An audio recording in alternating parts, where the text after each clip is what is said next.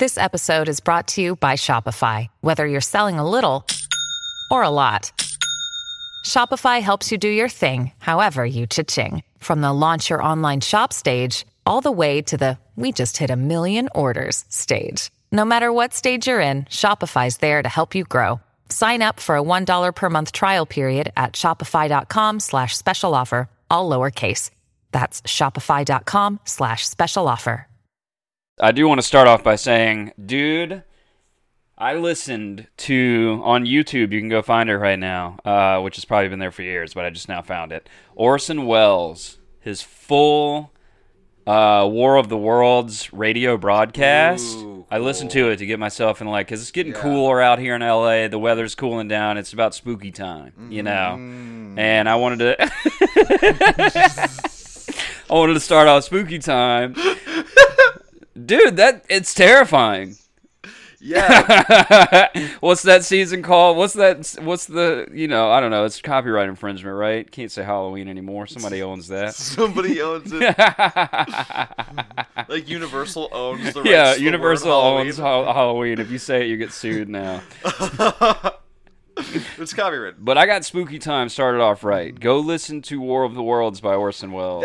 Man, there's a cool history behind that, too, because people thought it was real. Yeah, a lot of people tuned in late, because they say in the beginning, we bring you a theater for radio by, what was his theater? I can't remember who it was, but they said it was his theater for radio, blah, blah, blah. So they did preface it, and they also, in the middle of it, stopped and was like, you are being presented a radio drama brought, or starring Orson Welles. Well, a lot of people thought it was real. And a lot of people, if you tuned in late, it was real. But then, it sounds like a real radio broadcast. But if you just stayed until the damn end, Yeah. I mean, it's like 5 years later. It's like, oh, well, this is... clearly not a real but story. no, the part, I mean, it's terrifying. Like, it's so good. I've never heard anything like it ever since, or I don't know. It was they presented it to you like it was all news. What's that? It's about an hour. Cool. Yeah, it's really good. I literally listened to it while I was like doing dishes and doing laundry and shit. Dude, where can I find it? YouTube. Okay. Orson Welles, War of the Worlds, full broadcast. It's way worth a listen. I'll be honest with you, it freaked me out. It was very freaky. Cool. You know what else is freaky? Tom Cruise, War of the Worlds. Oh my god. Especially now that I've heard the full original broadcast, I was like, what even the fuck was that they put on this movie screen? They wanted Jack Reacher, alien fighter. It's been so long since I've seen that movie. I really want to rewatch it. Is that new show good? The one that's on like Epix or Probably something? not. Probably not. Probably not. Probably not. Probably not. They don't do it. I don't know. Probably not. Jack Reacher, alien fighter. That's exactly what it was. The radio broadcast was like, humanity is doomed. These things are undefeatable. They have just like this death ray that just fucks up entire towns. And it's the end of the world. It's literally Armageddon. And it's like depressing and scary. And then they come out with this like first person, right? Yeah. Like from the as the From broadcaster's newscasters. reporting it in real time. So it's like, Yeah. oh my god, not another town. There's a death ray. Yes. Shit like Yeah. There's a guy who's like, I'm watching and soldiers are being lit on fire. They're burning now. And you just hear like, ah! Like there's a dude in the corner of the radio station. He's like, ah! And you just hear like they're shooting and it's just dudes like hitting drums. And it's so fucking good. And then they come out with like Mission Impossible, but aliens, Orson Welles brings you Spooky Time Adventures. Spooky Time Adventures. He kind of did say it at the end. Orson Welles was like, "That was your Halloween broadcast. Have a spooky time, ladies and gentlemen." Spooked up. How was Halloween Horror Nights? Oh, it was amazing. It was so fun. Shelby and I went to Horror Nights.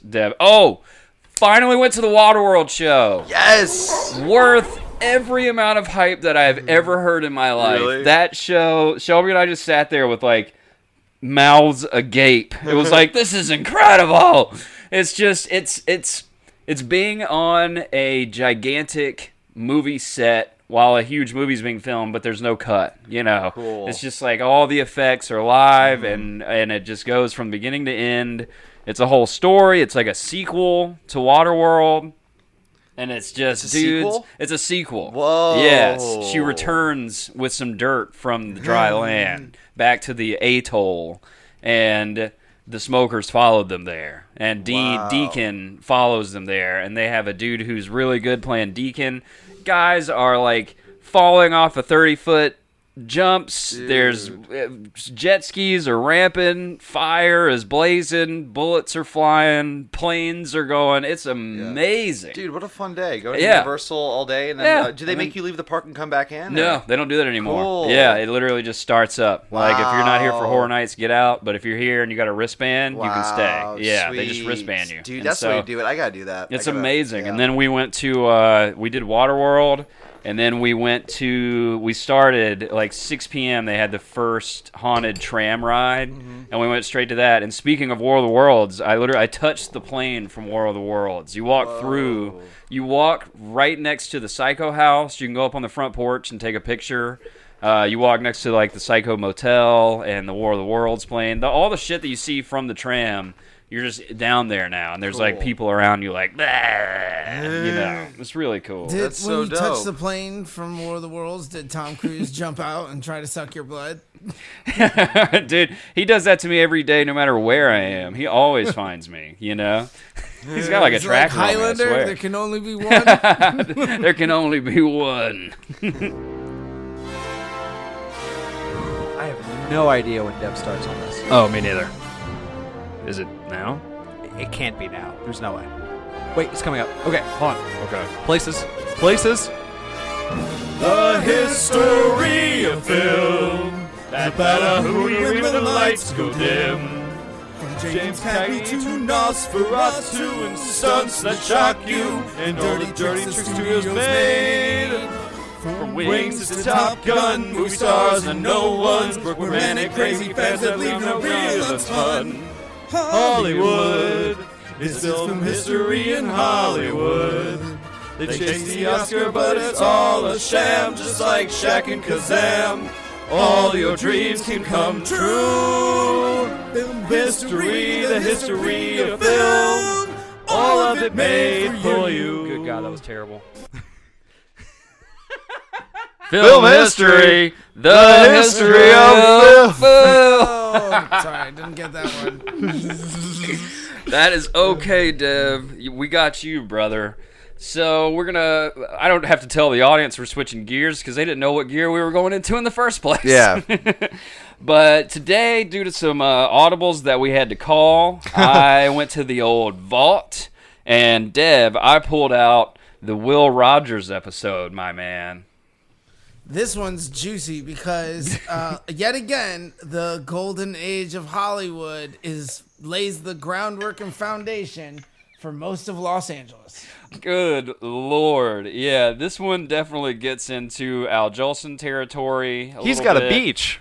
He's what? Will Rogers has a beach. Will Rogers has a beach. That's the only thing I... several parks. I'll preface this. Will Rogers is the squeakiest, cleanest person in this whole story. Don't Really? worry. He was a nice man. Nice. He was a good dude. That's refreshing. That's refreshing to hear. Name beaches and parks after this man. He was fine. Everyone he was surrounded with, not so much. The Al Jolson beach is not gonna fly. You don't think? Or the how about naming D.W. Griffith? Let's name a park after him and then act like we didn't. I swear to God, Griffith Park is named after D.W. Griffith. There's no way you can tell me it's not. The man was one of the biggest filmmakers in history, and it was all about the KKK and white supremacy. No. And they're like, that park's not named after that guy. And it's just like the Hollywood sign wasn't for a whites-only neighborhood. Right, yeah. Revisionist there. Griffith could have been anybody. Griffith, there's plenty of Griffiths running around. Yeah, it was named after my dog. Yeah. Griffith is a good name for a dog. Griffith, yeah. Come here. It would be if it weren't after DW. Just don't name him DW, please. But yeah, no, I never put any thought into it. I was just like, that's a beach nearby. And Yeah. There's a bunch of shit named after him. Cool. Will Rogers is there's Will Rogers Beach, Will Rogers State Park. He has a state park named after him. This guy we're going to be talking about today, and the reason we're talking about Will Rogers, I probably shouldn't even read word for word the old stuff because it's like different vibes now, but different vibes. Will Rogers was an actor on stage and in motion pictures. He made 71 films. Wow. 50 of them were silent films. Wow. And then he okay. did 21 talkies. So this man transitioned from silent to talkies. Right, which is impressive, Which right? is 'Cause a lot of impressive. people didn't do that. Yeah, it's like almost impossible. Wow. By the way, speaking of, I was watching Roger Rabbit for an episode that's coming up on Roger Rabbit. And Betty Boop, they made a whole joke where Betty Boop's a waitress now because she didn't make it past the silent film era. The talkies like killed her career. Oh my god, Yeah. that's so funny. Yeah, it was like, wow, that flew over my head when I was 12 years old, you know. But yeah, Will Rogers is very cool. I also like him because he wrote 4,000 nationally syndicated newspaper columns as well. Wow. This guy, he traveled the world 3 times over.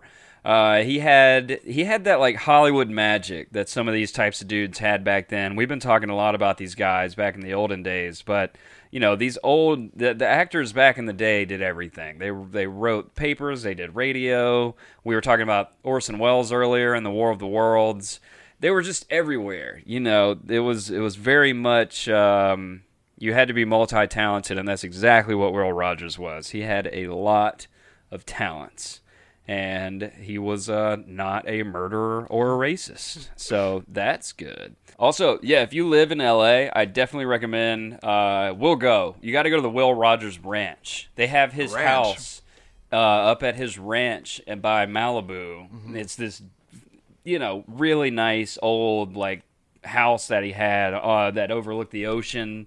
And he had a polo field and all this shit, and it's really cool, but they preserved it like he was living there. You know, they still have, it's like he's there. Cool. It's really crazy, man. Wow. It's really worth it. Yeah, it was this, it had a view of the Pacific Ocean and a full-size polo field, because back in the day, people, they loved them some horses. You remember this, Deb? Deb, man, there's so much horse talk in Will Rogers. Yeah, there's a lot of horse in which I find hilarious, just for a multitude of reasons. But you will soon discover the affinity for horses, and why you can fucking ride horses. I feel like everywhere in the hills in Cali. Yeah, for sure. Yeah, that was definitely due to these guys. They were setting up horse trails all over the place around LA back in these days.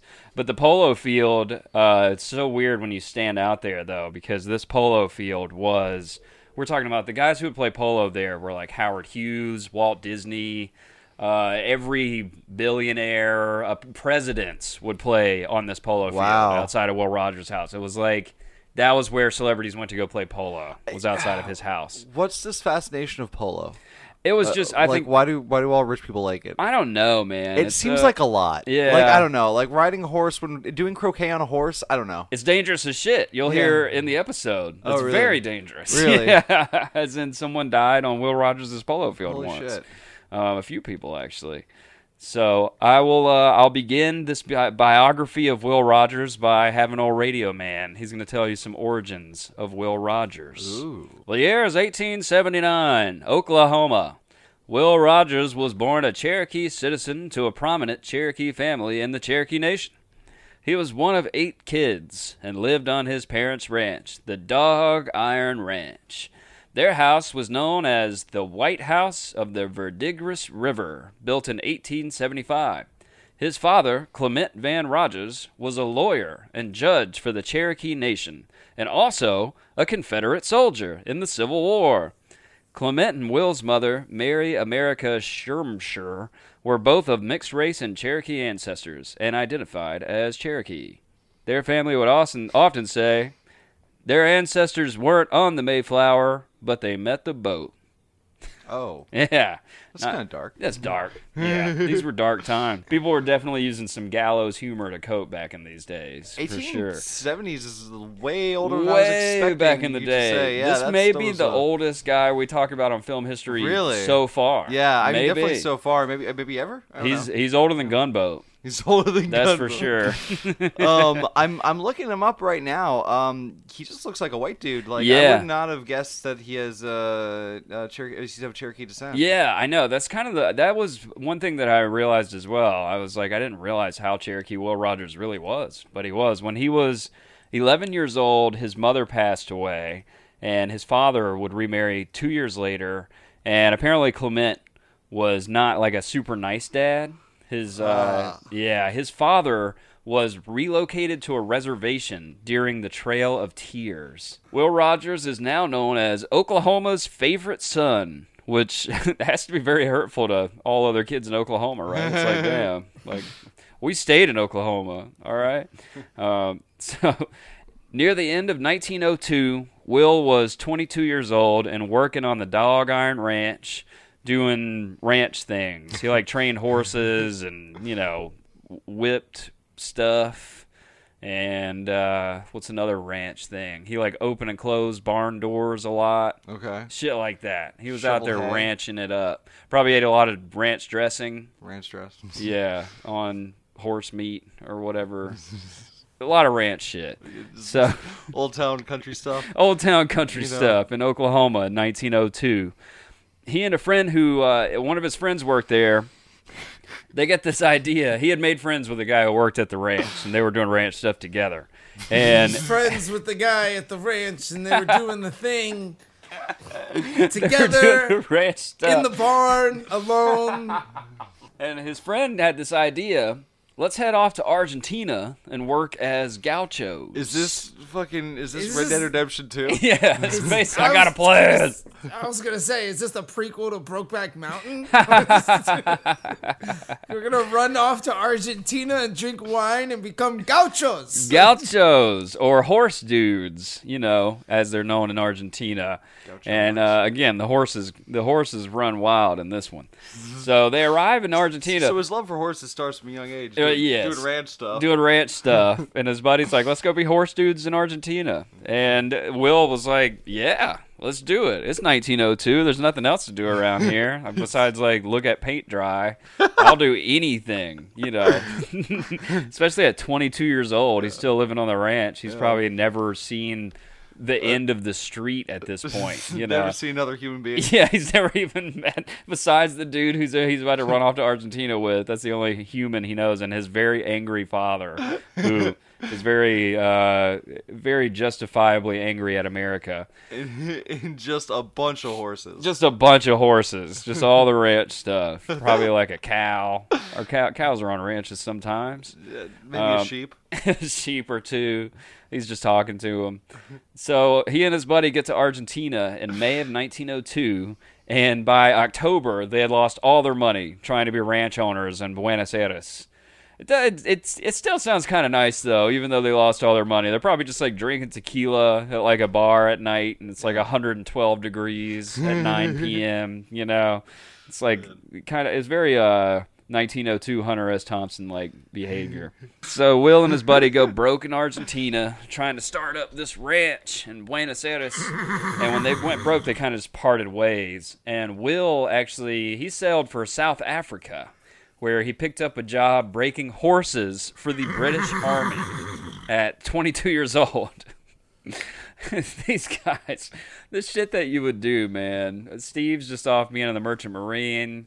Will Rogers back in the day, you know, would just break horses for the British Army. Break horses for the South African Army? Yeah. Those weren't used to do anything bad. No, not at all. Yeah, that's very true. I said he was squeaky clean. He was basically an arms dealer. So Yeah. he's just this young dude in his early 20s, bopping around the world, trying to make some money. And he said he would never ask Clement for any money. Of course, I wouldn't either. I would not have asked his dad for any money either. And while he's in South Africa, this is where Rogers kind of began his showbiz career. See, back in his school days, instead of learning all that bullshit like math or whatever they were teaching, Will was actually just outside of school training with his rope, and he would learn how to do as many tricks as he could with this fucking rope, and he would show it off everywhere. Did he invent rope tricks? He basically was like a first rope trick film person. But he was when he was a kid, you know how CAG was doing cellar doors? Yeah. This was before that. This was Will doing rope tricks. Rope stuff. He was like cellar door CAG, but with ropes. And this was 30. This is 28 years BC. Wow. Yeah, this is how long ago this was. Wow. And he's down in South Africa.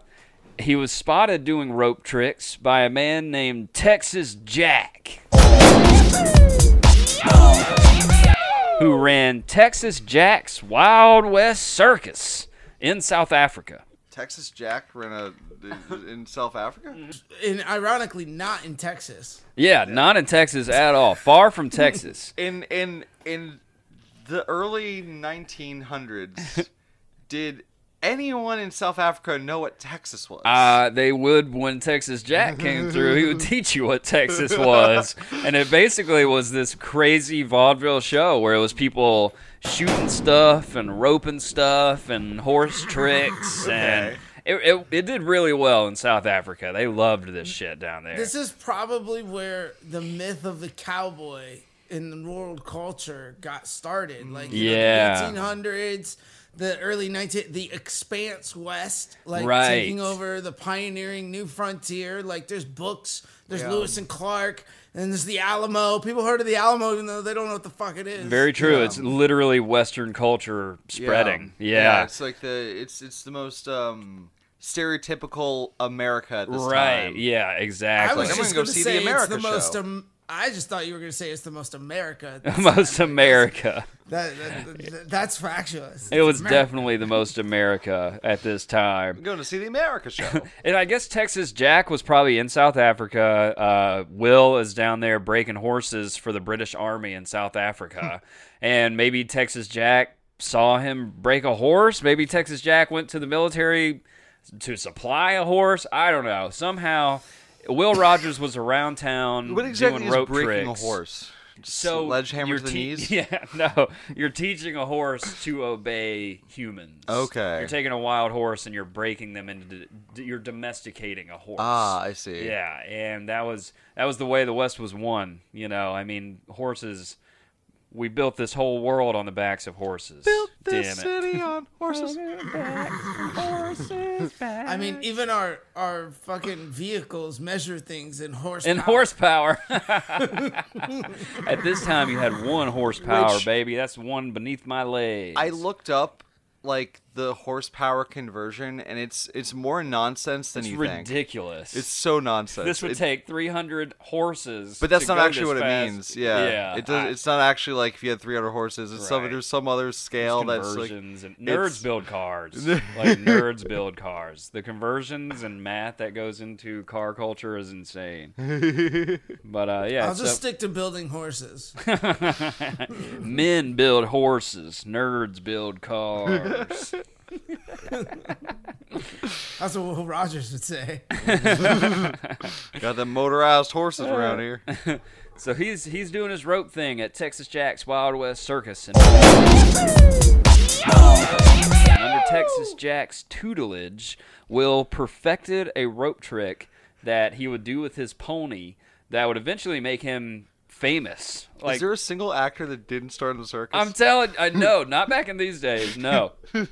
This man literally became famous from a rope trick on a pony, basically. And I don't know.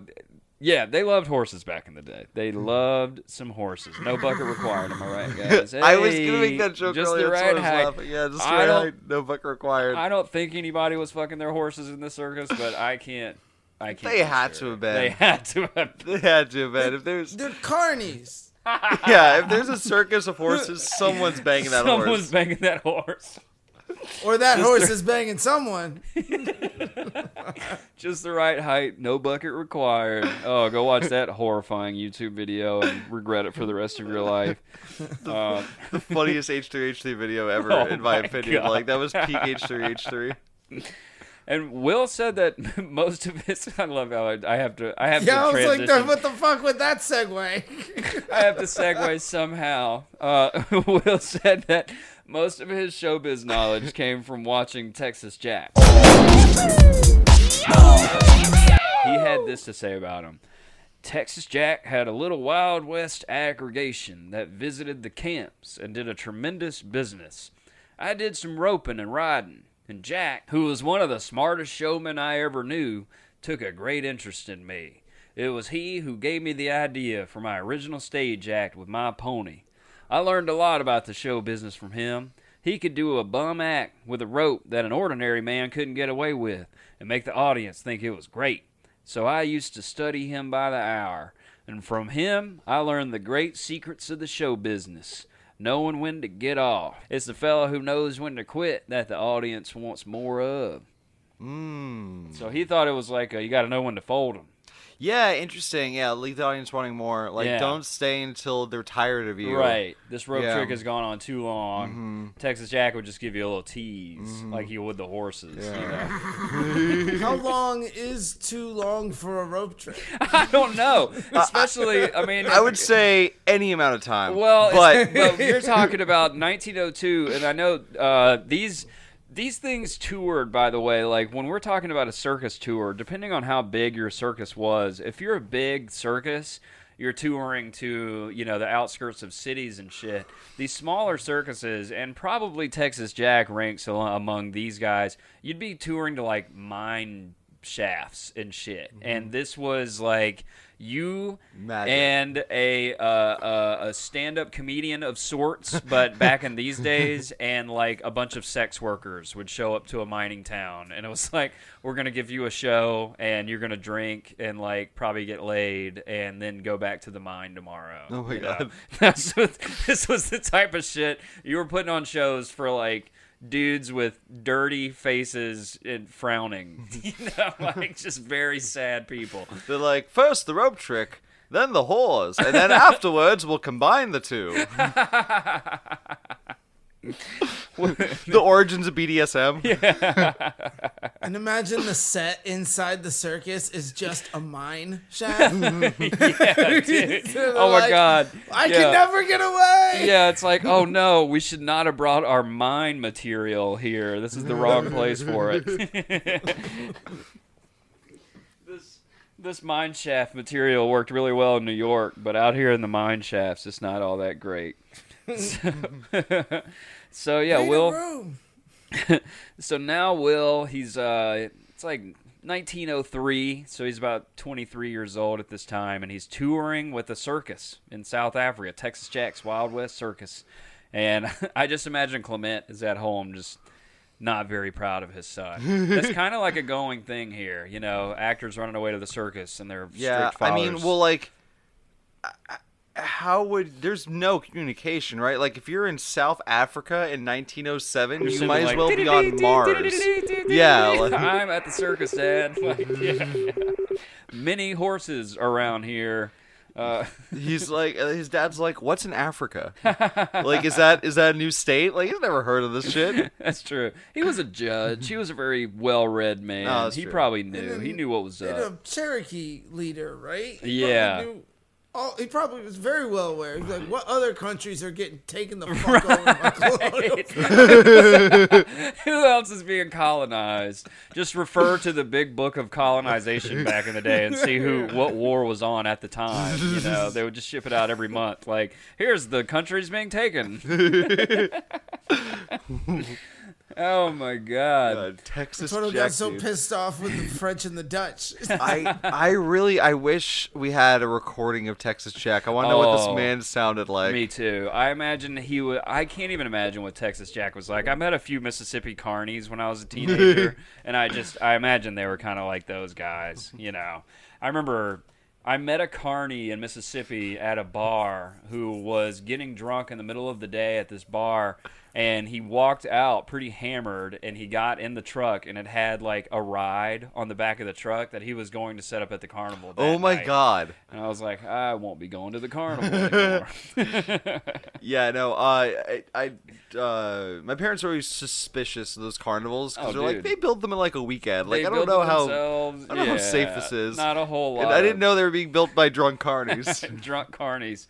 You don't hear about many accidents, but then again, if you die at a carnival, I think they just you just go missing. Yeah, That's yeah, what yeah, yeah. happens, What you carnival? know? Yeah, what carnival? There was never even a carnival here. Come to the grounds and prove that there was ever even a carnival here. You just found dead in a lot. The carnival's gone. The carnival, 5 minutes after your death, the entire carnival is gone. He drowned in the mud. He's just in a field. Wait, Deb, did you find Texas Jack? No did. way. No way. Really? See what he looks like? He looks like the epitome of an American badass. He's got like a whip on his right hip. He's pretty high. And, Why is he so high? and like these fancy like Zorro boots on. Yeah. With like this Gaucho black boots. shirt. Oh. Yeah. Black, but like, he's sexy in the ass fucking- shirt.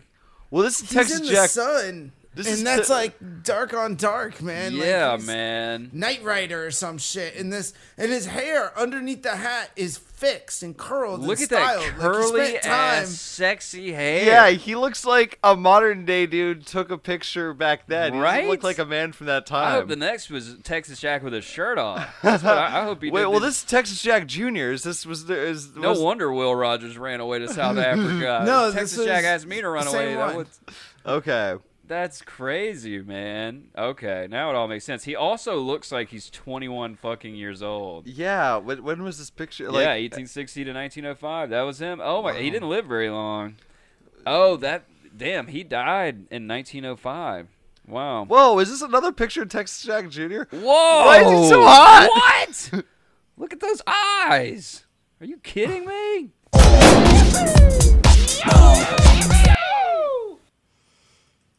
Texas He's a Jack. heartthrob. Wow. America's first heart- Listen, if that's what we're exporting to other countries, I'm all for it. You damn right, man. That he's from like he's not from Texas. Straight out no Central wonder- Casting. Man, Will Rogers was having a lot of fun over in South Africa. Was Will Rogers gay? I'm starting to wonder if I am after looking at Texas Jack. Everybody's gay around Texas Jack. That man with those eyes is shooting like little apples off of targets and shit. He's incredibly pretty. Like, That's awesome. He died Texas Jack died in 1905 because Will actually, he left the circus in 1904 and returned to America. Texas Jack probably just like killed himself. He died of heartbreak. He died of heartbreak. His man ran away. These stories could all look pretty interesting whenever you really Is it see the me pictures. or does this picture of Texas Jack look like Shia LaBeouf? wait, which? Oh, Oh that my looks god! like a completely different person. This is a I completely think different He human. looks like Shia. He does look different in that picture, though. Maybe that's his natural hair. Oh wait, Is this all the same Texas Jack, or I is this a think different this might Texas be a Jack? different one. That might be Texas Jack Senior. Texas Jack is just the right height, no bucket required. No bucket required. So yeah, 1904, a year before Texas Jack, pretty ass Texas Jack's death. Will returned. Will returned to the U.S. and he performed at the St. Louis World's Fair, which is a big ass deal. This man performed at a historic event. You know about the World Fair, like the World Fairs that they used to have. Yeah, but it don't was the anymore? first one ever. Or no, maybe not. I don't know if this was the first one actually. First World Fair was in 1851. Wow. So that was the Bam. Tesla Edison thing. Yeah. They Cool. were duking out in 1851. That was how old Yeah, Tesla was. man. Today, I do want to do an episode on Edison, and we probably will have to, just because like he was unfortunately one of the inventors of film. Yeah. But also, like, I'm not going to be nice about it. No, I'm going oh, to tell about Edison as honestly as I possibly can, Yeah. and how like most shit that he quote unquote invented was just ripped off by people who worked for him, and then they would disappear at a carnival. They were found drowned in the mud in an empty lot that In an definitely empty never had a field. carnival at No it. carnival ever happened. All right, let's get back to Will Rogers. Who? Oh. So in 1904, Will Rogers, he's about 24. He returned to the United States. He left Texas Jack behind. And I think, I don't know. I still think Texas Jack died in 1905. I still think it was of heartbreak because Will left. But he returned to the U.S. and performed at the St. Louis World's Fair. And then he performed there. He got a lot of attention there, and he headed off to New York to see if he could get this rope trick in vaudeville at the time. Vaudeville was, of course, huge in New York at this time. And this is really where the fun begins for old Will Rogers. On April 27th, 1905, Will is in Madison Square Garden, and he's doing his rope tricks for the public. He's just out there jumping through hoops or whatever. and a steer breaks out of the arena of Madison Square Garden. This big-ass cow breaks out, begins to climb into the stands of Madison Square Garden. Whoa. And just kicking people and, like, going insane. Goring the shit out of people. Yeah, it's just like fucking wild bull is loose in the stands at Madison Square Garden.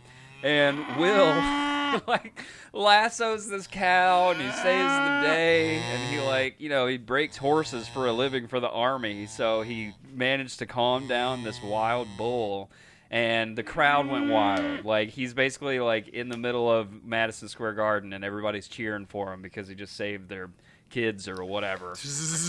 By the way, Save their to kids or whatever. to all the artists and like performers and musicians and comedians out there, you know, I just want to point out that he played the Garden at 20-something with rope tricks. With rope tricks. Yep. Yeah. You guys better step it up a notch. The standard for entertainment was a lot lower back then. Good luck getting anyone to come to your rope show nowadays, buddy. Man, I don't know. If you look like Texas Jack and do Texas Jack's circus, they'll probably come. You know what? Actually, I bet if you're really good at rope tricks, you could have a fire TikTok right now. Oh, yeah. The rope trick TikTok is ripe for the taking. Hey, man, I'd put my money down. I would buy a ticket for Texas Jack's Wild West Circus. I would go. If he had it touring in L.A. right now, I'd go. But dudes are shooting. Like I said, I just went to the Waterworld show at Universal. I basically went to Texas Jack's Wild West Circus I at don't know Universal if that's Studios. Dudes are, I mean, you got to imagine Texas Jack's Wild West Circus. These dudes are firing live ammo. You know, they're shooting real ammo at shit. And again, this is like got to be much like a circus because they're playing the Garden, so they're bringing Right. that like old frontier West culture and entertainment. Well, So this is what we think a cowboy is, and they're playing New York City. You know? Yeah, this is just Will. This is Will's solo tour at this point. He's Right. just doing his stuff with other people now. But he lassos this wild bull in the stands of Madison Square Garden, and the next day he's on the front page of every newspaper in New York, and it's like, hero horseman lassos killer cow, or, you know, some shit like that. And everybody, he becomes this like kind of household name in New York overnight as this crazy cowboy who saved some lives and was a big hero in New York. Yeah, I mean, that's a cool ass story. Yeah. Like that's really dope. Yeah. And I bet he got all the ladies. Oh my god, dude! After that, he in went to every Manhattan. bar in Brooklyn. Yeah, every bar in Manhattan. But none of them could take the place. Texas Jack. Nobody could take Texas Jack's place. Who's just the red hat? No bucket No required. bucket required. Rest in peace, Texas Jack. This one goes out to you. So we're update. I looked up rope tricks on TikTok. There is definitely people doing rope tricks. But Absolutely. they ain't getting no views. for sure. You can't make it in today's world doing rope tricks. You can't do it like Will Rogers did it. That's why you got to learn Will Rogers. If you go up, it's really cool too. Like I said earlier, if you go to his ranch, he had a whole place in his house. He had like a big space in the middle of his house where he would just practice rope tricks all day. Will Rogers' heroic bull saving actions reached the Victoria Theater in New York, the most successful theater in New York, ran by Hammerstein. You know, like Rogers and Hammerstein. No. Oh, yeah. Old theater people. This was the biggest one in New York, the Victoria. You even saw, I even remember seeing, like, you know, the commercials would come on TV when you were a kid, like Rogers and Hammerstein presents. And, yeah, it'd be some, like, play coming to theaters or whatever. What? But, oh, yeah, man. Rogers and Hammerstein. So Hammerstein, he was known for this like really interesting theater in New York. He was known for freak acts, as they were known. Celebrities or people notorious for scandals would appear on stage sometimes, and it was just people doing like crazy shit. I mean, his theater was like an acid trip. Like that was kind of what he was into. It was just women dressed as boats and like tap dancing, and it was just insane. It was this like wild Broadway, you know. It was really cool. There'd be like people taking baths on stage and people in stuffed animal costumes and shit. It was like a Miley Cyrus party, but like on a Broadway stage. Okay. And also a side note for correction, Roger and Hammerstein, because it's contrast because they're so big.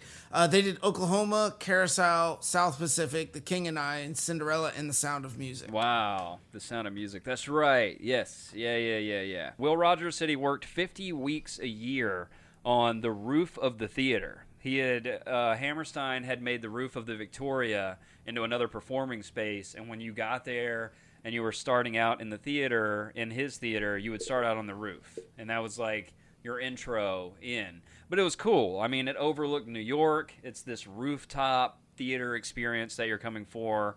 And it was perfect for Will because his thing is more of an outdoors thing anyway. He's got like his pony up there and shit, you know. Which I just, how the fuck did he get a pony on the roof is a different story. A crane. A crane. I bet he just walked it up the stairs, man. Somebody was in the Victoria that night just watching Will like go up to the roof with his pony. Horses don't go upstairs.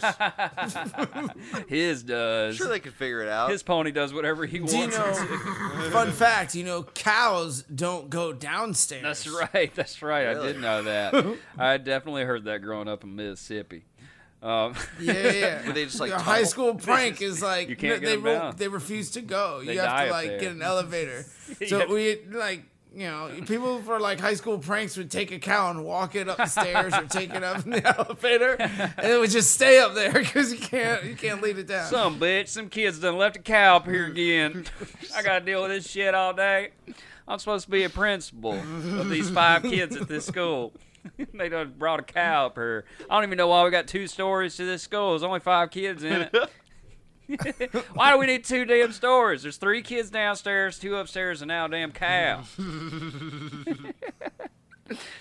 So, yeah, right. Will was up Grandma, there. there's a cow outside. Grandma, there's a bunch of cows outside, you little shit. Now give me another whiskey. It's a cow farm. We're going to see some cows. So Will was starting to, he was really making some money up there on the roof too. This man in 1905 was making $140 a week. And if you do the old inflation calculation, that is the equivalent to $4,000 nowadays. He was making that a week out of nowhere. He went from working in Argentina to breaking horses in South Africa to wild, hot-ass Texas Jack circus, doing rope tricks there. And then he did the St. Louis World Fair, saved a bunch of people from a rampaging bull in Madison Square Garden, and now he's making $4,000 a week at 25 years old. Okay. In 1905. Well, question, do you know how much he was making at the Texas Jack show? No, I do not. I don't imagine very much, to be honest, just because, like I said, whenever I was talking about like Steve McQueen joining the circus and it's no fun, that's another thing. You do not get paid very much to be in a circus back in these days, you know. I don't imagine you get paid much now either. No. But and then also the friend he moved to Argentina with, do you ever know what happened to him? No, I don't know whatever happened to that guy. I don't even know his name. It was just a guy who worked on the ranch with him and his dad, Clement. And Unremarkable. Yeah. I mean, again, it's one of those things. It's one of those people who was in this person's life who may have had a big impact on them, but unfortunately their name is just lost to history. Yeah. You know, maybe not. If I did some deeper diving, maybe it's in a book somewhere. If anybody out there knows who that guy was who worked on the Dog Iron Ranch with Will, email us or some shit. I don't know. The Dog Tweet Iron us. Ranch sounds like a really bougie like gym in West Hollywood. I'm going to Dog Iron today. The Iron Throne. That's where Iron Chris Church. Pratt trains. The Dog Iron Ranch. The Dog Iron Ranch, dude. It's definitely like the logo looks like a branding iron, you know, but it's like a dumbbell. Yeah. Dog Iron. We should start that. We'll get sued by Clement's descendants.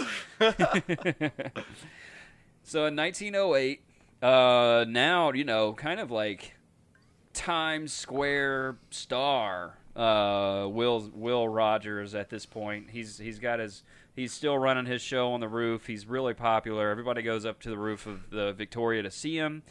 And he meets a lady named Betty Blake. And they married in 1908. So he gets married. He's about like 28 at this point. Betty Blake and he had 4 children: Will Rogers Jr., Mary Amelia, James Blake, and Fred Stone. And all of his kids were, like, go-getters. Like, they were like him. Will Jr. was a war hero during World War II. Mary Amelia became a Broadway actress on her own. And I want to talk about Mary for just a second. Deb, do you remember Mary Amelia Rogers, how we were talking about her? I don't. Yeah. So she would become a kind of a stand-up comedian back in these days. Back in, like, the 1910s, 1920s. She was a humorist, and she had a brief stage and film career with this dream to follow in her dad's footsteps and, you know, carry on the showbiz family name. She made her Broadway debut in 1932 in the comedy On to Fortune. And in 1940, she actually helped organize a Hollywood group called One Husband, Inc. And it was for women who pledged to marry only once. And she honored that pledge. She only got married one time. She married the stepson of General Douglas MacArthur in 1950. His name was Walter Brooks III. General Douglas MacArthur was my grandfather's general in World War II. He was the people's general. He was a famous general, World War II hero. Oh. And Will Rogers' daughter, Mary, married his stepson. Wow.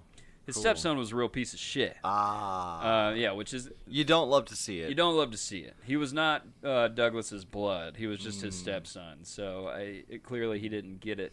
But He didn't get it. 2 years into the marriage, 1952, she was divorcing him due to abuse. And they had public fights where, like, paparazzi would be taking pictures of him punching her in the Holy street shit. and shit. Yeah. There was once where a guy intervened and, like, beat the shit out of him because he was just in the street beating her. Yeah. You know, and dudes back then would actually stand up for people. But anyway. Dude, still stand up. Yeah, for that's people. true. That is true. That is very true. I'll give you that. But it was a different time and a different culture, Yeah, as we know. But the before CAG and after CAG. yeah, right? if you're beating up a woman in the street and a recent World War II veteran is anywhere in the vicinity, you're probably going to get your ass, like, destroyed. you know? I mean, But- the moral is you can only beat up women if you're paid to do it on camera. That makes you a movie star at Warner Brothers. Right? Do it in public, no bueno. Do it fake on screen, we'll make you a millionaire. So Mary divorced this guy, and she also discovered her true sexuality. After she divorced him, she found out she is not straight at all. That's one of the reasons why she was only going to marry one dude ever.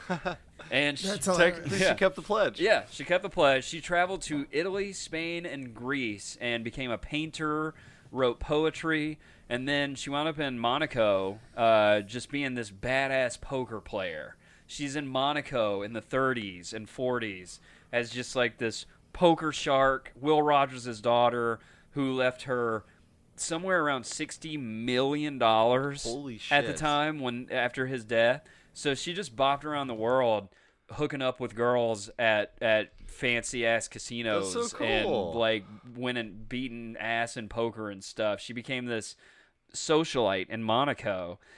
And first-hand accounts, women would write, like, there was a few people who she interacted with. You know, these are all rich people in Monaco, so a few of them wrote books. And they wrote about first-hand accounts of meeting her, and they said she would sit by a woman at a bar and tell her, hey, I have $60 million. Do you want to hang out with me tonight? And if that worked, she'd buy them drinks, and, you know, then apparently they would have, like, a week with her where she would just buy them, like, clothes and jewelry and Wow. be their girlfriend and then kind of disappear. You That's- know, it's like... That's pretty cool. That's pretty cool. Yeah, his daughter was cool as shit. I had to mention her in this Yeah. episode. What about the other two kids? The other two kids, I don't know much about. And also, this is an old episode that I just pulled up. Last minute. Bro. That's the story you just told me is really cool. But when you first said Amelia, I thought you were gonna be like an Amelia, who you might know as Disappeared. Amelia Earhart. Yeah. And I was like, oh. I wouldn't be surprised. These stories all take such insane turns that wouldn't even shock me. But back to Will, just back in time. By the fall of 1915, he was appearing on Broadway, actually. Oh, okay. Like the autumn. I thought you for a second. I was like the fall of 1915. I was No, like, what happened by in the 1915? autumn of 1915. Yeah. Will was appearing on Broadway in the famous show Ziegfeld Follies, produced by mega producers Claw and Erlanger, who were holding down kind of a monopoly on the casting in the vaudeville circuits at the time. These dudes were like robber barons of vaudeville, apparently. And this is one that I was talking about. They featured like famous chorus girls known as the Ziegfeld Girls. There's still pictures of them out there too, by the way. It's really cool. And they would parade up and down flights of stairs as birds or battleships, or they did a lot of like ship costumes, by the way, back in the day. They're really wild. Yeah, they're really into people dressing up as ships. Ships and horses and birds. And while Will Rogers would just be doing lasso tricks and just improv and witty banter about current events on stage. Interesting. And people were surrounded him dressed as battleships. Plus, it was a really fun show. It sounds like a fun-ass show. And this kind of started this thing for Will because he liked to talk about world events. He was said to have been pretty fair. Apparently on stage, he would just talk about the news. He didn't really give his opinions, but he would just kind of talk about what's going on around the world while he was doing rope tricks. So I imagine he kind of knew to like keep the show, but that would be a much more interesting way to watch the evening news. yeah, If, if they're doing rope tricks and there's women in battleship costumes around you. There was no quake yesterday. Can you imagine if that's like the warm-up comic for like a late-night talk show now? It comes out doing rope tricks. How do you follow that shit? I gotta do crowd work. Yeah, that'd be awesome. That'd be cool. Dude. That'd be really cool. Bringing a lot more heads. Yeah. In 1918. See, you can succeed with rope There tricks you go. today. Yeah, there you go. That's how you do it. If you go do a rope trick at a studio right now, somebody will probably ask you to do something. Or ask you to leave. That's still something. Yeah, that's still something. You got spoken to. So by 1918, Will was approached by Goldwyn Studios. We've talked about these bastards before. He was approached by Goldwyn Studios in Hollywood for a 3-year studio contract that would pay triple his Broadway salary. So now we're talking about $12,000 a week. And a week. Wow. And in modern day money. I mean, back in the day, it was... It was how much? 12 cents. Yeah, 12 wooden nickels. And he moved his family west, and he bought the ranch in Pacific Palisades that's still there today. He bought that in 1918 and lived there forever, basically. I mean, he was very rich, so he probably had multiple places where he stayed. Yeah. But that was like his main home. Wow. Yeah, this house, it featured he basically, again, he set up his own production company, like I was talking about other people do back in these days, and, he becomes the biggest movie star in the world. Like, instantly, basically, they put him in some movies, Goldwyn Studios puts him in some stuff, and he bought this house. Wait, I'm sorry. So, how did they hear about him? Someone just saw his show? Yeah, How did they not hear about basically. him? It was like, I mean, he was, at this time, he was the star on Broadway, the Ziegfeld, and they were the biggest show in town, and he is the star of it. So, cool. Okay. Yeah. And, he signed a three-year studio contract, and he became a huge movie star, and when this house that he bought was like a rapper buying a house at the time. Like, it was a state-of-the-art kitchen, an electric fridge, a hot point electric range, 11 bathrooms, one for every bedroom. And we're talking about, he had an electric fridge back when people didn't even know what the fuck that was. Some Right, places, yeah. Electric fridge. What? Witchcraft. I remember. Okay. Ignore it. And of course, like any other guy at this time, he took up a love for aviation. Started flying planes. Oh my god, everyone flew planes. Everyone flew planes. Why? I guess there's just nothing else to do. There's nothing else to do, and they're right there. Especially if you're rich. Planes are cheap. At the time. I would be terrified to fly a plane, dude. I mean, I don't know. The flying's not what scares me. The landing's what scares me. Yeah. Like, I don't know if I ever want to be trusted with a flying device. Yeah. I've flown planes. Oh, what? What? That's crazy. I've flown a couple planes from St. Pete here in Tampa to the Keys. Is it hard as awesome. shit? No, I learned originally on Microsoft Flight Simulator, so you just learn the Yeah, controls dude. and how everything I works play and that. everything. Truthfully, you just spend hours like training, and then getting it real time. There's a pilot, and I sat next to him, and he took off and did all the radio, but he was like, all right, let's see if you can get us back on track. And he would like dive the plane and turn it, and he'd be like, all right, grab the controls and go to this heading. And I like went and did it because, I was like studying and had an interest, and it was like driving your own roller coaster. That's awesome. That's what it's like. dude. That's super cool. Dev, you It's gotta, really you gotta cool. fly us And- around. I'm sure I can if that's the end of the world. We'll wind up like Leonard Skinner. Well, Who? so why I got an answer what why I was everybody was into flying. Leonard Skinner. yeah. That's, I don't know what happened to him though. Yeah, they wrecked in a plane Ah. in Mississippi, of all places, Ah. to crash. Let's see. There's no tall buildings there. And they were They from just ran to and the they were ground. from Florida. Yeah, they were from Florida, so you're hexing the shit I out of know, us right man, now. We're never- Jesus. the three of us can never get into a plane together. We can at never this get in a point. plane together, and we can never fly over the South. Yeah. Also, is a lot of flying planes seems like it probably gets boring. Like unless you're like, pulling out nosedives and stuff, like you're just Yeah. sitting there like for hours, like Yeah. with your Depends hands on the wheel. plane and depends on the weather, bro. That's one like of- it's almost like sailing or riding a boat. It's just Right. 3-dimensional. You have currents in the air. You have different pressures. You're always moving and adjusting. If So I you're were sort of a doing something. commercial pilot flying a plane, I would definitely have my earbuds in, listening to. It's time to feel the rage. Join us on Film Rage, where we talk movies, current releases, coming attractions, streaming, and classic films as well. Directors and actors beware, as you cannot hide from the rage. My name is Bryce, and I'm part of the Film Rage crew, which also includes Jim Hey. and Murray. Yo, Why is it you always talk all the time? I can't 'Cause I understand got why the your sweet, voice sweet is so... voice. this is the Merman, the voice of reason. These two can't agree on anything most of the time. Some movies are Mondo, some are just... Every week, something is going to make us rage. Join us every Wednesday and Feel the rage. So I was gonna say something about why everybody at that time period was interested in flying. Flying's new. It's the Yeah. early 1900s. that's right. It's the new technology on the It's box. cool So it's like, people hobby, yeah. Yeah. yeah, it's like, yo, I can't drive a Ferrari, but I can fly this fucking plane. That's you true, know? yeah. Well, that it's makes funny sense. you say that, Dev. I mean, we're talking. Will Rogers was literally his flying buddies that he went flying with were Charles Lindbergh, Oh my God. Amelia Earhart. You mentioned Amelia Yeah. Earhart earlier. He flew with Amelia Earhart. That's wild. Howard Hughes, I bet. Yeah, he flew with Howard Hughes.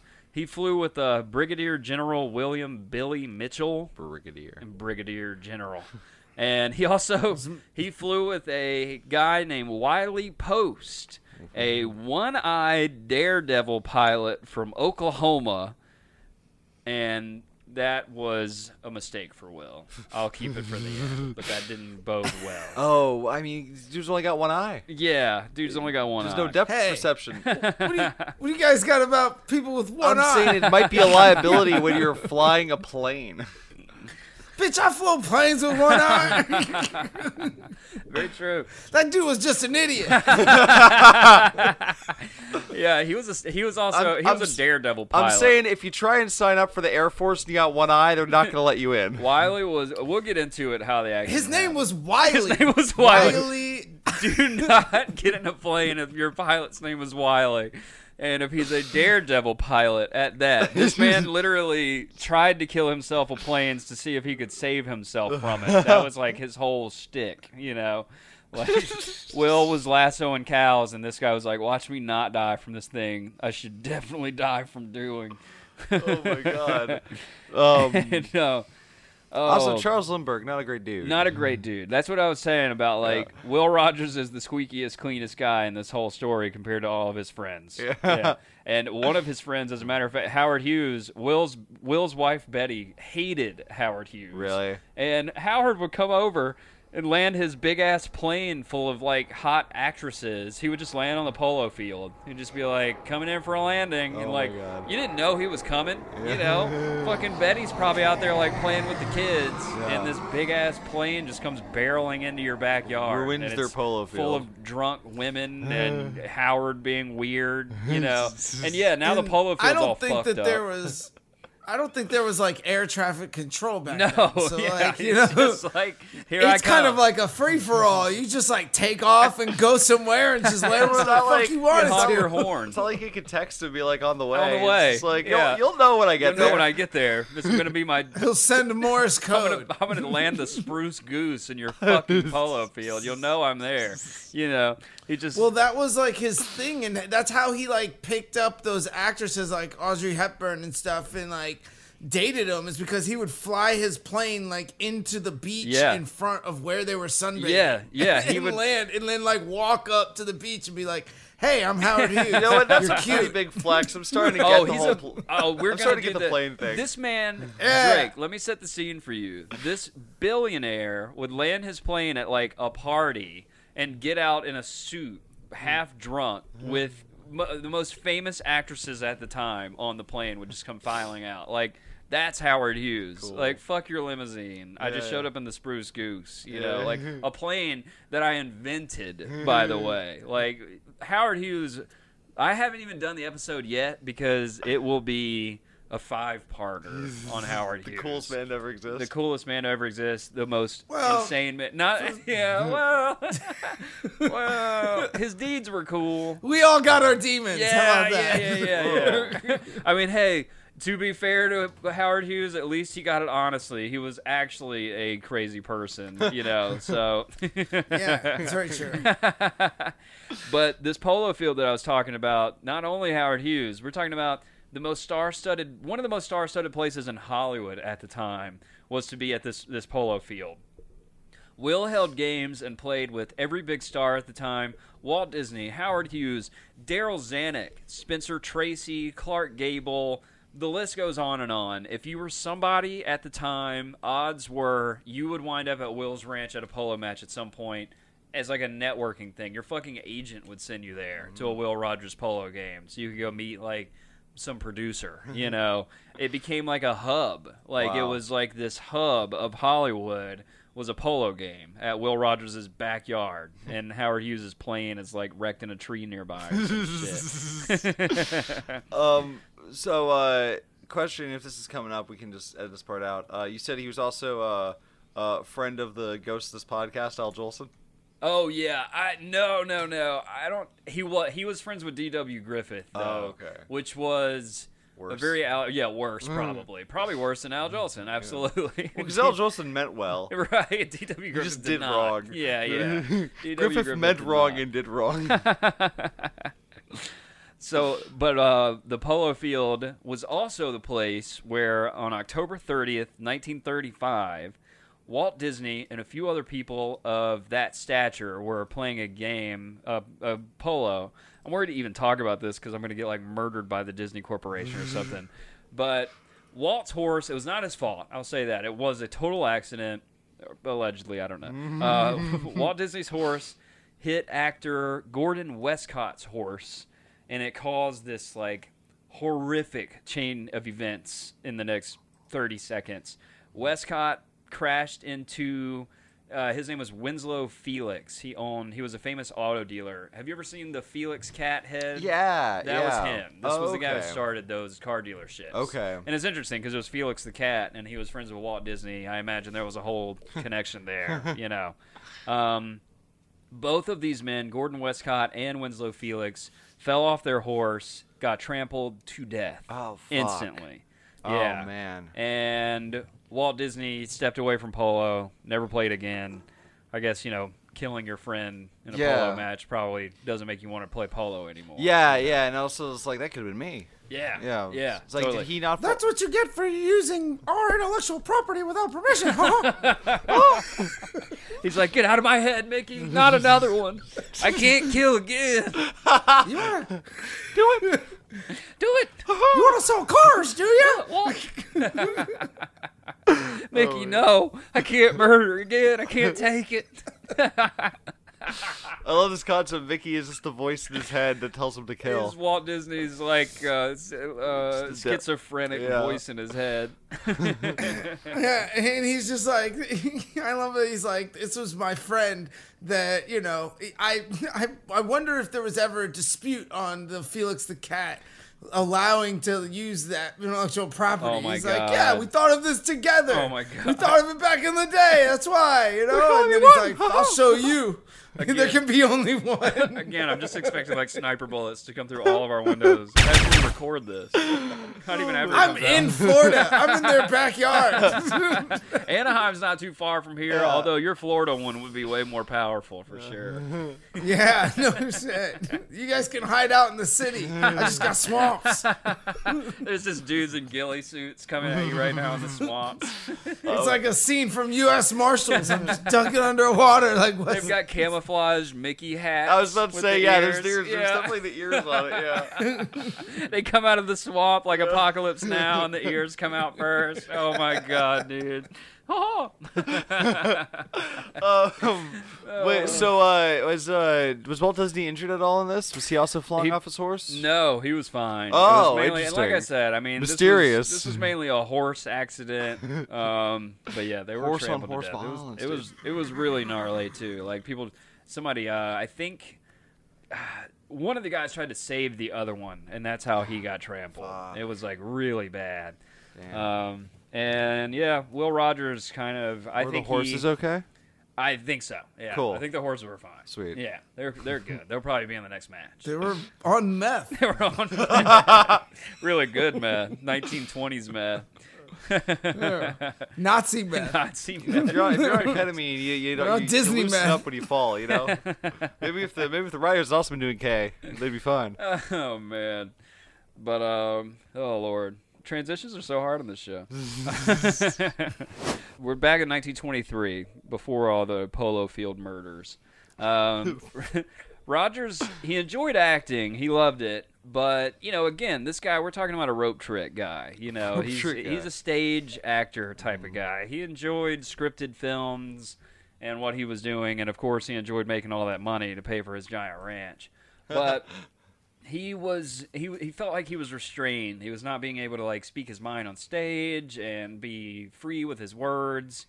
And so he wrote a lot of the title cards for his films. He was also writing at the time. Cool. Yeah, he wrote his own dialogue. So it was kind of the same shit these days, except for it's just actors saying they're going to change the lines. For him, he was changing their entire cards. So in 1923, he began a one-year stint for producer Hal Roach, and in that 1 year, he made 12 movies. 3 of them directed by the famed Rob Wagner at the time. He did there were some old movies, 2 Wagons, both covered, Going to Congress, and another one called Our Congressman. It was a lot of Congress talk going on with Rob Wagner. I can imagine it was a hot topic at the time. And while making films, Will also was dipping his toes into the newspaper industry, and he started writing that syndicated column for the New York Times, and it was just called Will Rogers Says. And by 1926, he was doing the column every single day for 40 million readers of this article that he created for the New York Times. So he just blew up in the newspaper industry as well. He became this huge newspaper article writer on top of his acting career. Cool. He would go on to write columns for over 350 daily newspapers.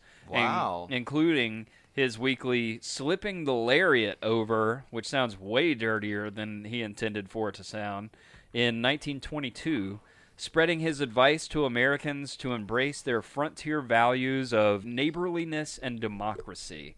And it was this, it was like How to Be an American type of show. And it was all these Western values that he was writing about and stuff. And he was teaching people how to do ranch stuff and grow their own food or whatever, So he seems like a very straight edge kind of type dude. Yeah. I assume he wasn't going out getting drunk and I don't know. doing cocaine with Howard Hughes. That's one of the reasons why his wife hated Howard Hughes. Is because this guy flies into our yard, and my husband, who doesn't even drink, is going to fly around with this drunken maniac billionaire. He looks so wholesome. When He's I look wholesome. up pictures of him, it kind of reminds me of The Andy Griffith Show? Yeah, he was very Andy Griffith. He was Yeah. very Andy Griffith. Very squeaky clean. Ooh, Andy Griffith is another episode we'll do one day. Okay, That'd be a cool. good one too.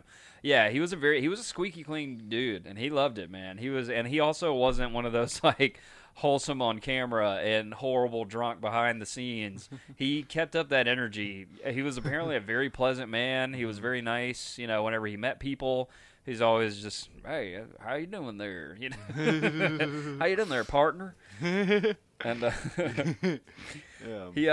he began releasing a steady stream of humor books as well, and he even had some humor books. He started writing some funny books, and he also had some popular radio broadcasts. 29, as we had previously stated, sound was introduced into film, and Will went on to become a top earner with talkies as well. He made that transition we were talking about. Right. So I had a lot of questions about this, and if you don't have the answers, we'll just cut these questions. Mm-hmm. But how did he make this transition when like so many people struggled with it? Like, what was it about him that just like clicked with him that like he understood talkies? This is my conjecture. I would imagine a dude, the way that he wasn't a drunk maniac actor. He was like a very humble rope trick Western type of guy. And his wholesomeness probably helped him out a lot with this. I imagine when a lot of other silent film actors and actresses were desperately trying to be in these talkies and keep their fame, he probably was just chill about it. He probably didn't give a shit. He's like, whatever. If my film career is over, I don't give a shit. I've got so much money already. I wasn't even a movie star to begin with. I was on Broadway doing rope tricks with a pony. And now I live on a ranch. He probably just, honestly, it was probably a lack of desperation that helped him transition. I would imagine. I mean, he did 21 talkies after a whole silent film career, 50 movies. Yeah. He did 21 feature Well, films. his Broadway career probably prepped him to do the talkies. Right. He knows how to do crowd work. Yeah, Very he true. liked talking on Performance. stage and stuff too, and that was the thing. He was Yeah. a writer. He liked to talk on stage. Like he was probably good at presenting himself in that way. Very, very true. Very good point. Yeah, he was already there with it. He wasn't just a silent guy. I do think that's what killed He was already a talkie. He was already a talkie. He was very much a talkie. This man talked on the radio all day, Yeah. wrote newspapers. He never stopped talking. I mean, his whole thing for his Broadway career where he made it big was he would just do rope tricks and just riff. I mean, this guy was like the king of improv, basically.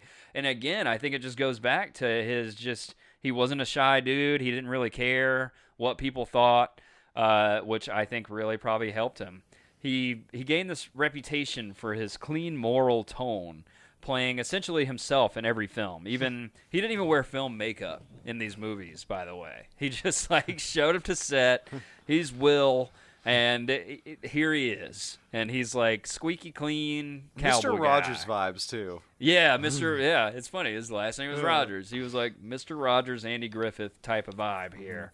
And public schools would actually take their classes to attend special showings of Will Rogers' film because he did all these family-friendly ones. He was kind of, again, that's another way that he's making it big, is he was one of those first to make films that you could bring your kids to as well. And that was a really big deal back in these days. I mean, you talk about the money, the family squeaky clean guy was becoming the millionaire at the time. And he... along with his nonpartisan rambles on the radio and in the papers, this made him a huge hit with politicians as well. He served as a goodwill ambassador to Mexico and the only man to be named honorary mayor of Beverly Hills. Cool. He made friends with all the politicians. Yeah. All the families in America love him. He's becoming like the face of America in a way. That's why so much stuff is named after him around here. He wasn't just an actor. Yeah. He was the face of America at the time, what the studios wanted people to see. Yeah. Or what sold tickets, Yeah, really. what sold tickets, exactly. It's the same reason why Disney is so big to this day. It's that family-friendly stuff that can make the real bucks. And as I mentioned before, Rogers had become a huge advocate of aviation, And he would often write his columns emphasizing the importance of safety, speed, and convenience when it came to commercial air service. And he felt that America was falling way behind Europe when it came to his means of transportation, basically. So he was this big advocate on that as well. He was pushing for wear your seatbelt, basically. He's like, we don't all have to be out here dying anymore. Europe figured this shit out. I don't know if I've ever mentioned this on this podcast before, but in World War I, when they started dogfighting, America actually had a clause. Every other country put straps in the planes to strap you in. America, at the time, had this value that we're not going to put safety harnesses in your planes because then you're going to do more dangerous shit and you're not going to fight as hard. Because if you have the danger of falling out of your plane and dying, you're going to do everything you can not to do that. And it was like safety by danger. That's logic. Stops working if you think about it for 2 seconds. Absolutely. Absolutely. A lot more of our pilots were dying than theirs at the time. Yeah. Well, that's why we changed, and now there's straps in fighter jets. Exactly. That's exactly right. That's why we even have fighter jets. Because if we had never... Can you imagine, like, Top Gun 2, and, like, Cruise just falls out of a fucking plane? Exactly. Yeah, and Will Rogers was one of the first people to be like, let's not do this anymore. Cease this. Yeah, I'm going to put a seatbelt in this thing myself, because I can do that. So, yeah, 1935, this is the same year that Disney killed the guy on his ranch. Ah, nice. Now we're back here. Famed aviator Wiley Post from Oklahoma. He was using a hangar at the Burbank Airport at the time to modify one of his stunt planes. And he was turning this plane into a survey plane. He wanted to use it to survey new routes for mail and passenger planes from the West Coast to Russia. And this was a big deal at the time. There was this big push to make the mail faster, where sending letters and information was like all the rage for everybody, especially with after World War I. We learned all about what not getting information to people can do. So we were real into that. It would be nice if messages didn't take 3 weeks. Right, yeah. If it didn't take 3 weeks to get a letter that says like, stop this. Cease this. Stop the push tomorrow into wherever you're going, because here's what's going to happen to you. It'd be like 1917. I was about to say that letter. There was the whole purpose of that movie was if only I could tweet this. If only I could email you right now, we would save a lot of people. 1917 would have never happened if we had text messaging. So Wiley's working on his plane in Burbank, and he took the wing from a Lockheed Explorer to a Lockheed Orion fuselage, and he fitted floats for landing in the lakes of Alaska and Siberia. This crazy kook pilot is out in Burbank just making his own, like, seaplane, basically.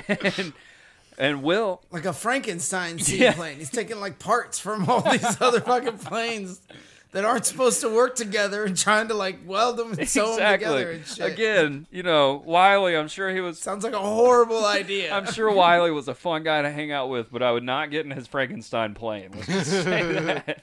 But Will definitely I told you about the plane I'm building. Yeah, Will, you got to come see this plane, man. Holy shit. I made it land in water like your buddy old Howard Hughes over there. Howard thinks he's the only one. Plane gonna get on there and land in the water there. That dang old plane, man. Dang old land in the lake, man. Your fancy buddy Howard Hughes thinks he's got the only cool plane around here. Huh? He's like just sipping whiskey. This the whole plane time. can go under the water. It's a summer flight. Like them jet skis that'll be in Waterworld in 100 years? This plane will do that. Look, and I'm smoking all the DMT. I'm ahead of the game. Well, Will did not listen to that voice in his head. And Wiley basically said, like, hey, Will, I'm headed off for Alaska and Siberia to do these, mail route runs that sound extremely dangerous. No one's ever been here before, really. Do you want to go? And Will was like, yeah, I'll go. Let's do it. Oh no. Oh, no. Yeah, let's do this. So Wiley Post and Will Rogers took off in July in the Frankenstein plane, and Post piloted, and Will, he actually had a typewriter in the passenger seat in his lap, and he would just sit there and crank out articles while he's in this plane. And I have to read these. I have to find these articles. I haven't found them yet. I haven't really dug yet, but they're out there somewhere where he's just cranking out articles for newspapers while he's in the passenger seat of this insane his buddy's crazy plane. And actually they made several stops. He did successfully land this thing quite a few times. Okay, all right. Yeah. They made several stops in Alaska. Things are going well. They're camping. They're having the time of their lives. I mean, this is a pretty cool gig. You know, I'm out here writing while we're literally discovering new land in remote Alaska and Siberia. You know, it's pretty cool. Until it wasn't cool. Sounds too cold to be fun. It's so cold. And it had to be so fucking cold. And they're about 20 miles southeast of Point Barrow, and they hit some really bad weather. And basically Wiley lost his bearings. They lost visual. You don't say. They're just in a death trap at this point. Of course, they always were. Yeah, they always were. They were from the beginning. Since they left Burbank, they were in a death trap. Who knew? Who knew this guy's plane that he built in the garage wasn't going to do so well out in the Siberian and Alaskan frontier, you know? I'm sure shit's like freezing and like. Oh my god, dude! The windows are probably like just frosted an over inch layer of ice. Yeah, just frosted over. Yeah, I can't see. So yeah, they took off from a lagoon.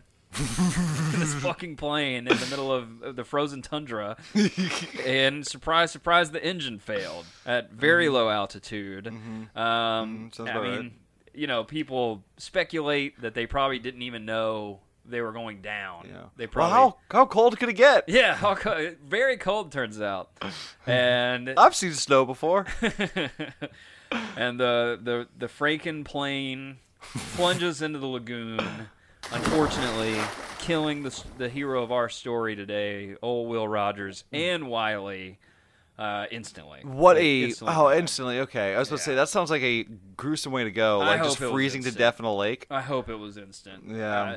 Who knows? But in a lagoon. Well, so those articles he wrote might not be. They might all have gone. They might have been destroyed down in the plane. I know. Yeah. That's one of the other reasons why I've got to look them up and see if they exist. Anything? What if they were like? What if they were like? I'm on this plane and I'm terrified of my time right now. I'm starting to think maybe I shouldn't have trusted Wiley. Yeah. It's just like, good God, man, what have I done? Dear Lord, this is crazy. This is ice country. Wiley's just got like a grapefruit on a knife. Like, I advise you to take some acid for this trip. Look what God did to us, man. God did to us, man. God didn't do this, you idiot. You're a fucking narcotics agent. So wait, was anything recovered from the crash? The bodies were. I don't know. I don't have it written here, so I don't know. I don't know how they found them, who found them. Maybe it was like, I don't know. This would have been like some Russians or like some snow dogs. Balta. What was it? Balta, right? Yeah. Balta found them, basically. Yeah, some fucking ice people found them out there. And their bodies were recovered. Will was buried in Forest Lawn in Glendale, the celebrity cemetery over there. And like I said, he left his family. I mean, he left his one daughter alone, like $60 million. So he had a lot of money when he died that went to his family. But, you know, he died way too young. And he died in a plane that he should not have been in at all. And 'tis the way that a lot of these people went out back in the day. Like Dev said, flying was very new.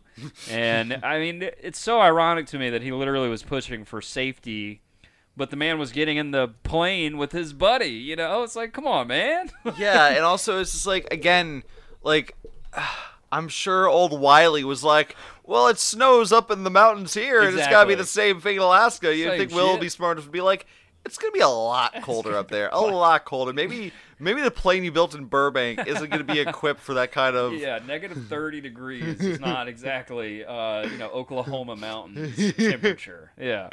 Oh man, it'd be like the only equivalency in the modern world would be like if rocket ships just became like pretty accessible. Yeah. And there was Looks like we're going that way. Yeah, a buddy just built his own rocket ship. It was Exactly. like, you want to go flying? Yeah. No, dude. Even if one of us builds a plane and wants the other one to get into it, we have to all three agree to say no to whoever we are. Just don't do it. Say no to that plane, man. Say no to that plane, man. But that it was kind of an abrupt end. But that's the end of Will Rogers. That was how he died. So the only thing I could find about how he died was his plane. Their plane was super low to the lagoon, and I guess they couldn't see because of the storm. Right. And it ended up going down into the lagoon and clipping it and like flipping over. Like the right wing got ripped off and it flipped over, inverted in shallow water. They probably didn't die. And then they might have died in impact or drowned. Drowned in freezing cold. But they found water. the plane and they found the bodies. Okay. Yeah. Does it say who found them by any chance? Walt I couldn't Disney. find that. Wiley must have radioed. Walt Disney was standing on the shore with a fucking rocket launcher. with his horse, with his murder horse, His in the horse. polo field. It's like Mickey's like, oh, we got another one. Oh. Good job, Just Walt. making Mickey Mouse and Walt Disney into one of the four horsemen of the apocalypse. Oh, I can't wait till we have fan art one of these days. I know. I imagine, I guess Wiley probably radioed to somebody, or Will did. They probably radioed to someone nearby saying, like, we're about to take back off. I don't know. I don't know how they found their asses way out there, but they managed to find them, I guess. It's a better ending than like mysteriously disappeared in Siberia. Very true. Like his friend Amelia. Yeah. Speaking of the beginnings of flight, I mean, that's another reason not to take this damn plane. Didn't you learn from Amelia? They can't even find her. Yeah. It's like you're getting in a Frankenplane. Freaking plane. After Amelia went down in a perfectly good airplane. And just now found her. Well, we think we did. Did we? They think Well, they did. I don't know if it was perfectly good if it went Okay, down. good point. Touche, sir. This plane works perfectly well. Touche. Yeah, I guess you wouldn't have disappeared, huh? It's like the engineers are having that argument. They're like, well, my plane was fine, all right? Does anyone just think that maybe she was a bad pilot? Because my plane was fine. I built it perfectly well. I'd say a little bit It only less than had perfect. one leak in it. I'd say a little bit less than perfectly well, for sure. Oh man, but that was fun. That was fun to. So, That was fun to go back to Will. How old was he when he died? Born in 1879. Oh wow. 56. Wow. Okay. Yeah. So I mean, not a full life, it's still fullish, you know. Right. He lived his best years. Yeah, for sure. 55. Yeah. Yeah. People died earlier back then. Yeah, your I guess. 50s. You're an old man by that point. Yeah. You know. I'm just glad his daughter was like, well, I'm taking my money and going to Monaco. Yeah. Getting every girl at the bar. It's a good use of their money. Yeah. Did he ever meet James Cagney? Probably. I would imagine he had to have run across James Cagney at some point. Did James And, Cagney ever go and play polo, or is that too late? I'm sure James Cagney did. No, this would have been, well, no. His polo games were still going strong. I mean, Disney didn't kill the guy until 1935. So James Cagney, that's 5 years AC after CAG. And it was right at the peak of Cagney's career. He would have been he probably would have been like a new hot movie star on the polo field, the new Warner Brothers guy. Edward G. Robinson's new understudy, basically, is hanging out at the polo field. Cool. Yeah. Man, what a cool guy. Yeah, what a guy. Nice jolly episode. Yeah, this came out well. This was nice. Revisiting old Will Rogers, and especially visiting a guy who, look, his dad Clement never beat him. Yeah. Will never got drunk. Zero bottle smashing. Zero bottle smashing. No child abuse. Yeah. Still circus. Still circus. Yeah. Always. That'll never change. Yep. Gotta be a circus. And And Wiley. Yeah, we're doing a series on Rogers. So Will Rogers. Next is Roger Rabbit. Roger Rabbit. After that will be Mr. Rogers. Mr. Rogers. Yeah. After the Buck Rogers. Buck Rogers would be a good one. Steve Rogers, the $1 Million Man. Wasn't that him? Or wait, Steve Rogers. Steve Rogers, Captain America. Captain America, that's right. Yeah. We'll do one of that. Yeah. We'll do one on Steve Rogers. Roger, the droids from Star Wars. We'll do one on the whole part of the movie Airplane where they just say, Roger, what's your Victor? I don't think we can ever do another thing about Disney after this episode. We'll just end up with a horse stampeding through our front doors. They're going to come kill us with a horse. Trample us to death. Oh, man. One day, I'm not interested in doing it anytime soon, but one day a Disney episode would be fun.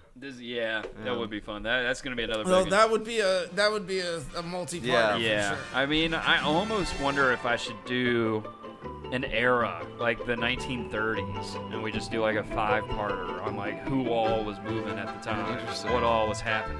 You know, I don't know. We'll see. Maybe. Yeah, we like. Why don't you guys let us know in the Yeah, comments? let us know in the comments. Show's still new. It can be anything. Also, thanks again. I want to thank everybody for listening to this show. We're getting some numbers. Yeah. All right. Yeah. We're doing okay.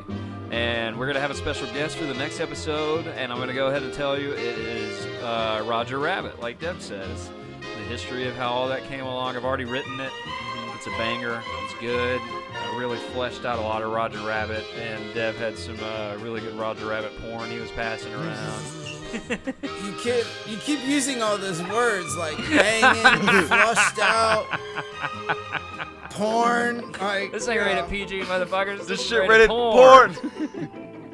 Yeah, Will Rogers might be PD, but this shit is Yeah, not. the Roger Rabbit episode is not going to be as squeaky clean, I can guarantee. But Will Rogers like moonlit as like this risque book writer, and then some Disney found it years later. He was like, "Huh, Yeah. got some cool ideas for cartoon character stuff." Well, I'm pretty sure Will Rogers moonlit as Texas Jack's really good friend while he was in South Africa.